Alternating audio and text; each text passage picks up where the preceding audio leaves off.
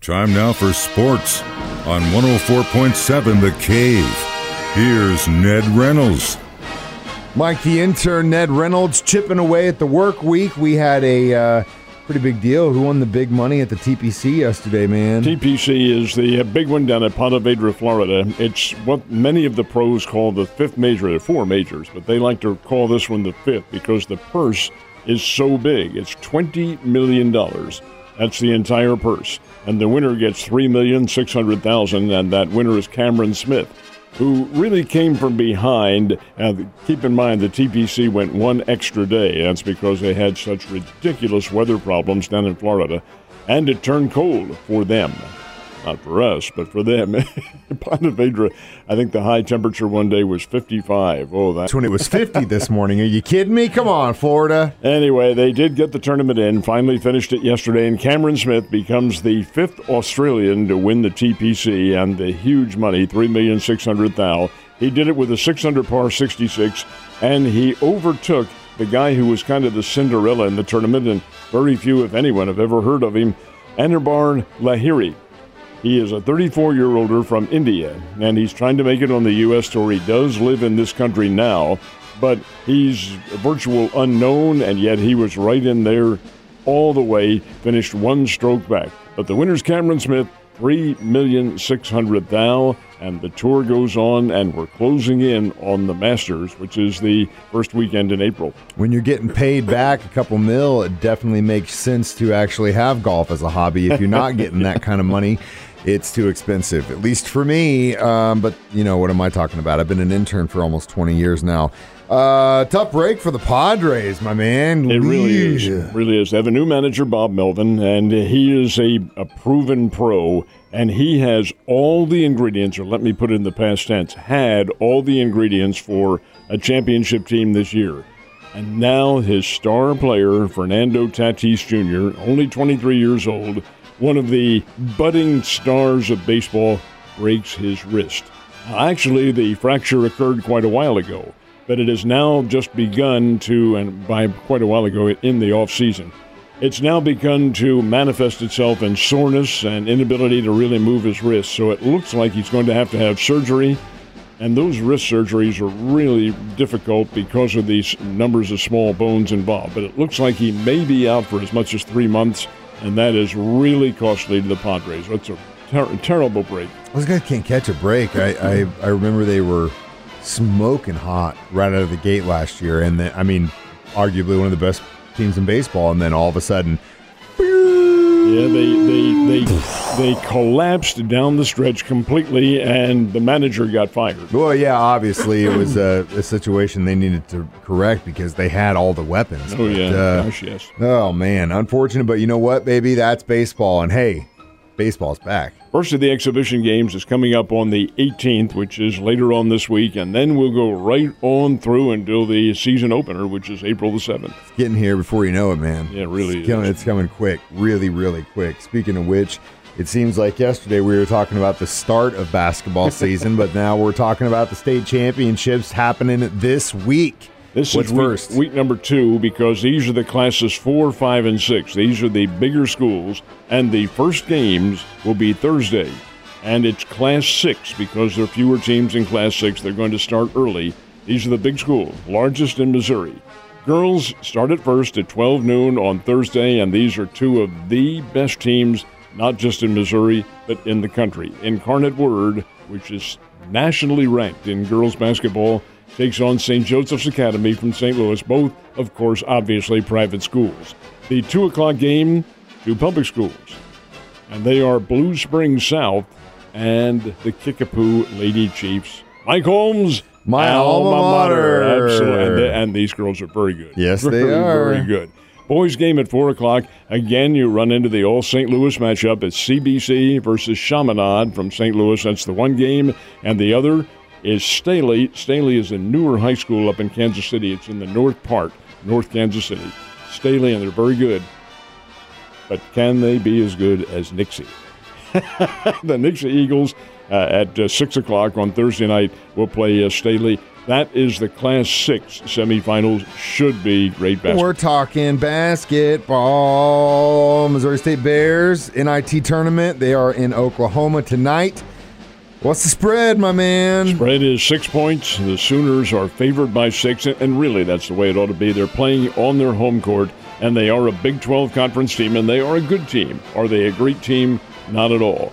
Can the Bears beat them? Absolutely, Missouri State can. When you take a look at the stats, Mike, Missouri State is actually a higher scoring team than Oklahoma. The Bears are averaging somewhere over 75 points a game, and Oklahoma, which is not a big scoring team, is in the high 60s. But Oklahoma also plays very good defense, and Porter Moser is their coach. He knows all about the Bears. He's coached against the Bears many times. The Bears head coach, Dana Ford, is a pupil. He played for Porter Moser when Porter was the head coach at Illinois State back in the early 2000s. So the coaches know each other very well. The teams probably don't, but the strategy will be there.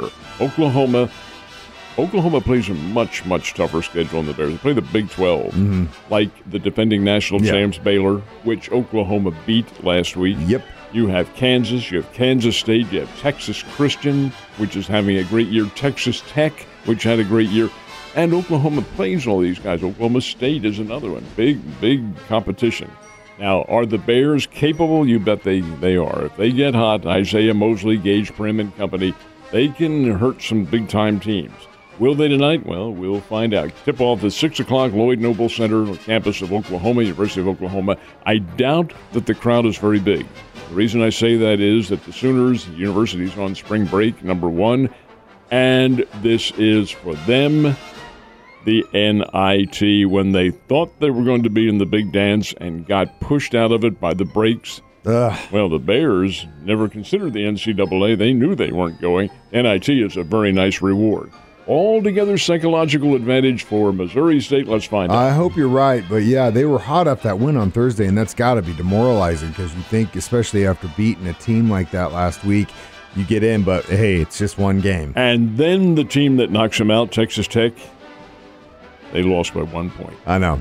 Crazy. Crazy, but that is college basketball. Good luck, Bears. Get that W. Eat your Wheaties.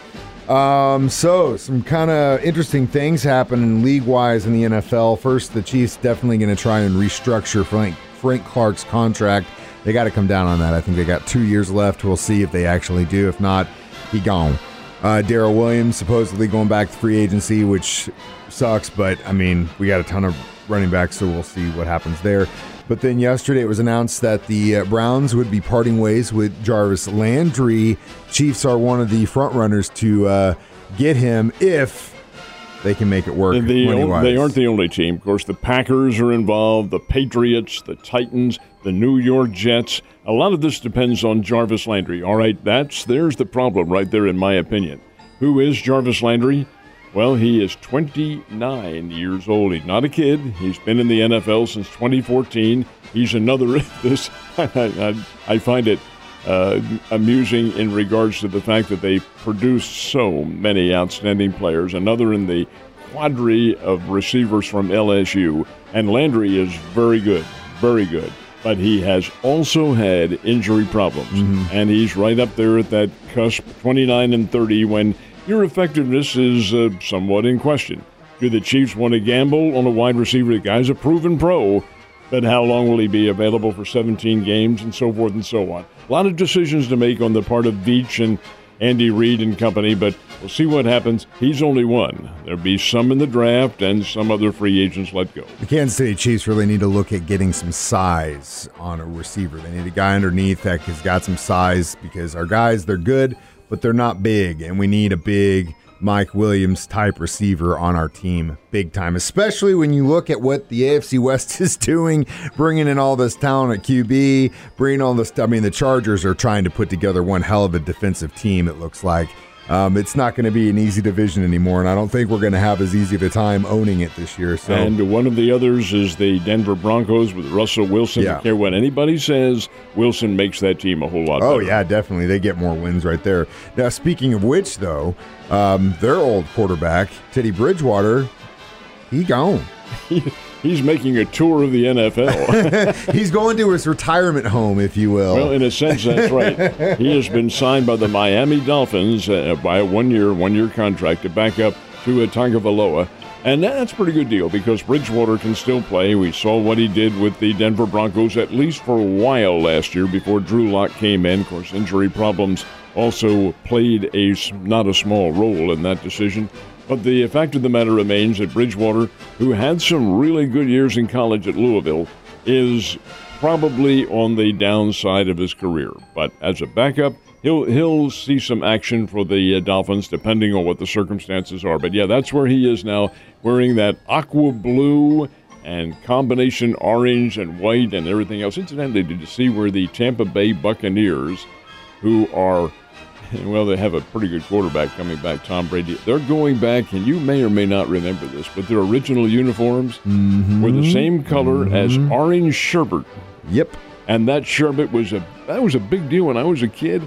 I love those jerseys too. They're going back to. They're going back to it. Yeah, one of the guys that works here is a big Tampa Bay fan, and he actually has one of those throwbacks. He wears constantly. He actually has season tickets. Can you believe that? To the Buccaneers? He goes probably 2 or 3 games, sells the rest of them, so it kind of evens out. But I mean, so to be young and have time to do things. To Tampa, Florida. Did it 3 or 4 times this last season, and they went 8 or 9 depending on how many home games they have. So half of them. Oh my! But again, to be young, no kids, no bills. You can buy season tickets and fly across the country for a weekend to go see football. Not me. Not Ned. The others I can handle, but get rid of the bills. Yeah, get rid of Ned, you have a good day. We're going to talk about our retirement plans. I'll see you tomorrow, man.